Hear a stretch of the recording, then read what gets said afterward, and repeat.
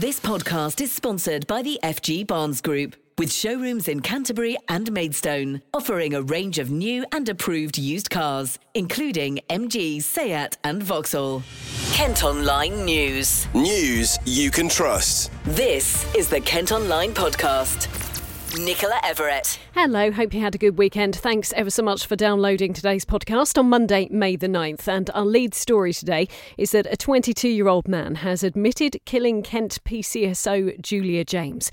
The 53-year-old was attacked while out walking her dog not far from her home in Snowdown between Canterbury and Dover in April last year. Callum Wheeler, who's from Sunshine Corner Avenue in Aylsham, has been in court at the start of his trial. A jury was told he now accepts he killed Julia but denies murder.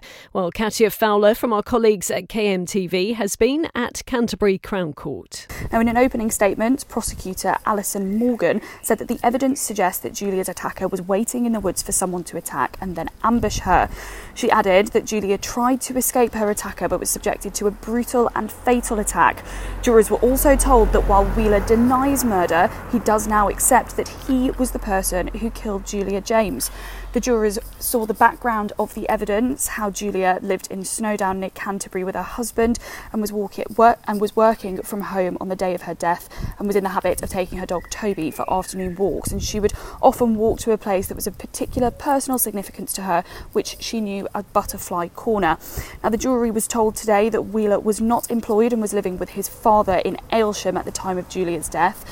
And allegedly, in the months before the attack, he was someone who'd been seen by a number of witnesses during the daytime walking around the local area. Now, a man believed to be Wheeler was spotted both by Atik Wood and by the Crescent about 7 months prior to her death, the prosecution have said.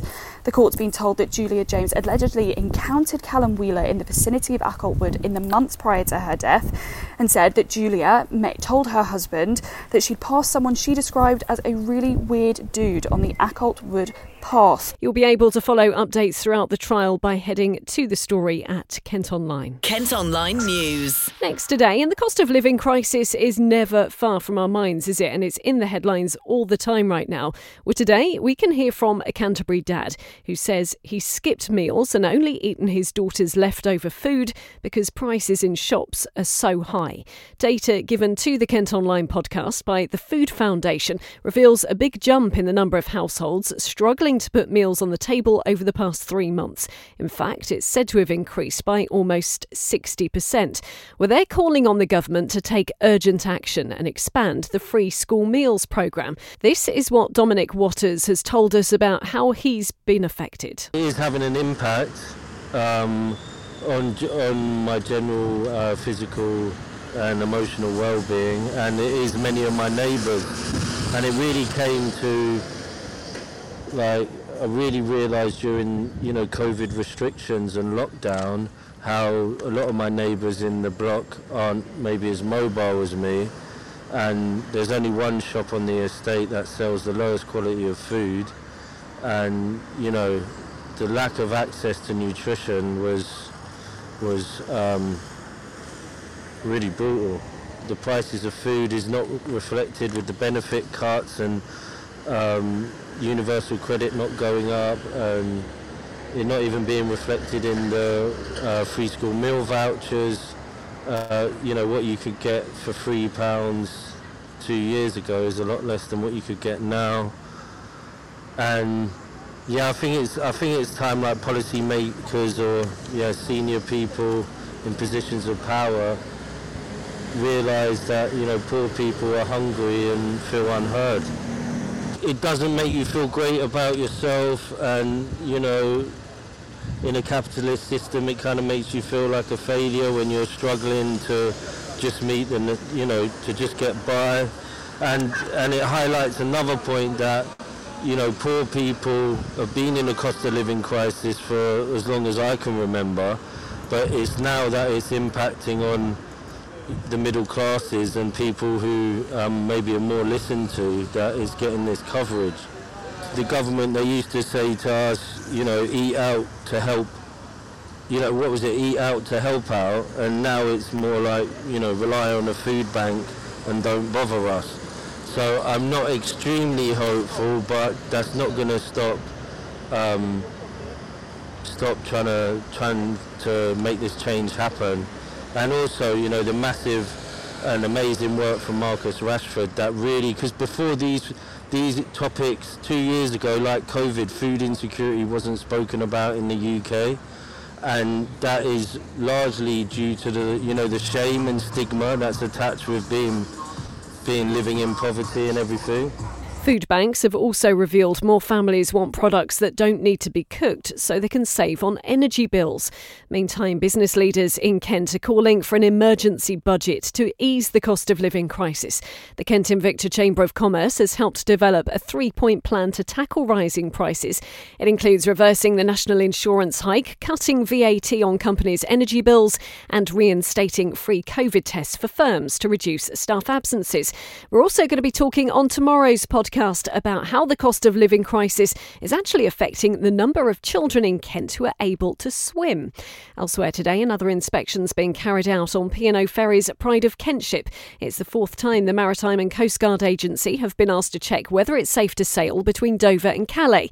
The Spirit of Britain is the only one that's been cleared for the route at the moment after 800 workers were sacked and replaced with lower paid agency staff back in March. Another car's got stuck on an anti-terror bollard in Canterbury. The Nissan was lifted into the air after driving over the retractable barrier. It's happened to at least 80 vehicles since they were installed in November 2020. You can go and see a picture of it today at Kent Online. It could soon become legal to ride private e-scooters on roads in Kent. At the moment, you're only meant to use the vehicles in public if they're part of a trial, like the one currently taking place, as you may know, in Canterbury. Well, it's thought tomorrow's Queen's speech will outline regulations which will be put in place despite calls from some, including Kent's Police and Crime Commissioner, to ban them completely. We'll bring you more on this as and when the announcement is made tomorrow. We'd also like to know what you think. You can comment on the story online or drop us a comment on socials. Just search for Kent Online on Facebook and Twitter. This podcast is sponsored by the FG Barnes Group, with car dealerships in Canterbury and Maidstone. Balloons have been released in memory of a teenager who died when the bike he was riding was hit by a car near Faversham. 19-year-old Cavan Scott from Sittingbourne had been cycling on Lower Road in Tenham last Monday. His mum's thanked everyone who turned up to pay tribute on Saturday night. 5 people have been questioned by police about the crash. Meantime, police and forensic teams have spent the weekend at the scene of a suspected burglary on Sheppey. They were initially called early on Saturday morning. Our reporter John's been to the house on Queenborough Road in Halfway. There was a burglary here in the early hours of Saturday morning where a woman was seriously assaulted before a car was stolen from the same address. Kent police say a 43-year-old man from Sheppey was arrested in Hackney, East London at 10:30 p.m. last night on suspicion of aggravated burglary, and today he remains in custody. Neighbours I've spoken to say they're really concerned for the rest of the community here. One lady I've just been speaking to said this doesn't often happen on the island, and they're all very, very worried.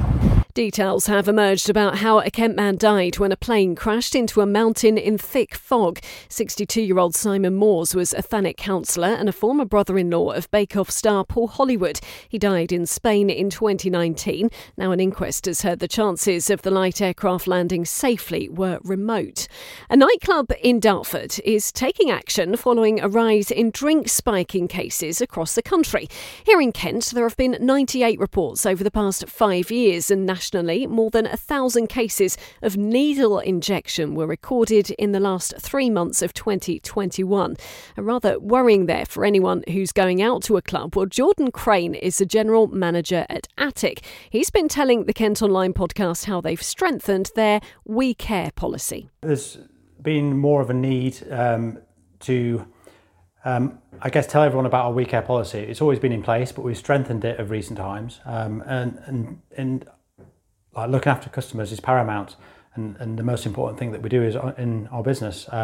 We have people coming here who have just turned 18 and can be vulnerable and haven't been in a venue like this with 1,000 people before, and it's quite an intense experience. But our We Care policy is there to make sure that we look after all of our guests, and it stretches from having a trained medic every Friday and Saturday night to look after people should there be any medical needs. And we have a team of welfare officers, girls who will go around looking for potentially vulnerable people and just to look after them, to make sure they can get home safe, to charge people's phones, because everyone books Ubers on their phones nowadays, but come 3 o'clock in the morning, the phone battery could have died. Free water, taxi escorts, getting people to the taxi safely. So yeah, it's quite an extensive policy that all of our staff live and breathe, and it's the forefront of our staff training every time we do a training session. So, and yeah, it's there to make sure our customers are looked after. Now, this was one of our top stories over the weekend, and we'd still love to know what you think about it. A housing group in Dartford could ban buyers from hanging washing on their balconies. Bellway Homes is set to deliver 664 apartments on Lowfield Street. They've been asked to restrict the placement of storage or unsightly items. That could include things like bamboo screening. You can definitely share your thoughts by heading to the stories or again posting a comment on our socials. One of Kent's most successful wineries is branching out with a third vineyard. Simpson's Wine Estate has planted grapes on 22 acres of land in Kingston near Canterbury. They're hoping to produce 250,000 bottles a year. Kent Online Showbiz. Drivers in Margate claim there's been traffic chaos as a new movie is still filmed in the town. The upcoming Sam Mendes blockbuster Empire of Light features Olivia Colman and Colin Firth and has meant some main routes through the town have been shut. It's hoped, however, that filming will boost Thanet's local economy by up to £1 million. More showbiz news, and Kent's Rose Ayling-Ellis has won a BAFTA for her silent dance on Strictly. The 27-year-old from Hythe became the first deaf person to win the show and took home the Must See Moment award at the ceremony last night along with pro partner Giovanni. She also signed a CBeebies Bedtime Story yesterday evening to help raise awareness. A Kent man's been chatting to our sister radio station KMFM about getting 4 yeses from the Britain's Got Talent judges at the weekend. Ryan Weeks from Tunbridge Wells is part of the Frontline Singers, who left viewers in tears after their performance on Saturday. They formed a choir during lockdown and sang an original song called Strange Old World. I'm a musician in my part-time, but in full-time job, I'm a support worker for autistic adults. Oh, okay. I work for a local company called Aspens. So I'm a carer. My dad's a carer and runs in the family. And there's a real mix. So we've got paramedics, doctors, nurses. We've got retail workers. Yeah, it's a real police officers, real mix. Yeah, you're all there. So did you do this to get together to go on to Britain's Got Talent? Was that the aim of getting together in the first place, or was that just another thing that's happened? Oh, it's more of another thing that happened. It was kind of like a come together, share our stories, and almost see what happens. How did the whole Britain's Got Talent thing come around? How does it happen? How did you get from just doing your thing to getting an invite, or did you apply? I mean, what happened? As we started coming together, we all loved it. It was so nice coming together, and actually realised that we had such a strong message to get across to the public, and I feel like everyone's sort of experienced the same thing, and so then we decided to give Britain's Got Talent a go. Obviously, chance it, never know what's going to happen, and here we are. Yeah, it's Strange Old World. Well, that's the song, Strange Old World. Yeah. Well, you get an amazing response from the audience from pretty much the get-go. The song is one of those spine tinglers, especially when it's performed by people that do what you do. The audience into it, standing ovation, the tears, the yeses from the judges. What's next? Can you say? Do you know? I'm not quite sure what point we're at in Britain's Got Talent. You did this a while ago, right? Yeah. So this was actually done about January time. Yeah. I worked a full shift the next day. Oh, no! Didn't tell anyone. Oh no! You must have been bursting. Yeah, it's been like living the double life. Like I couldn't tell anyone, couldn't tell my family, couldn't tell. Yeah, can't tell anyone. It feels like a dream almost. It was so surreal watching it back last night. Yeah, almost like I dreamt it and it wasn't real, and now it's all official, and actually happening. Well, Ryan, as you could hear there, was on Breakfast with Gary and Claire earlier. And if you missed it last night, Harry Styles has made it 5 weeks at number 1 on the Kent Top 40. As It Was is still up there with Tom Grennan's Remind Me at number 2 and George Ezra's Green Green Grass at 3. Kent Online Sport. One big bit of football news to bring you today, and Gillingham have released 9 players from their squad. Last season's top scorer, Verdane Oliver, leads the list of those leaving Priestfield following their relegation from League One. You can see the full list of those departing by heading to the story at Kent Online. Defenders Jack Tucker and Robbie McKenzie have been offered new deals, as have Bailey Akehurst and Josh Chambers. 7 players remain under contract, including Max Amar, Stuart O'Keefe and Ollie Lee, although manager Neil Harris has already said he may not keep them all. Well, that's all from us for today. Thanks ever so much for listening. Don't forget, you can follow us on Facebook, Twitter and Instagram. You can also get access to the ad-free Kent Online premium site now. To do it, you have to subscribe. Just head to kentonline.co.uk/subscribe. And whilst you're on Kent Online today, head to the What's On pages to find out about a Star Wars weekend happening in Folkestone. News you can trust. This is the Kent Online Podcast. This podcast is sponsored by the FG Barnes Group, with showrooms in Canterbury and Maidstone, offering a range of new and approved used cars, including MG, Seat and Vauxhall.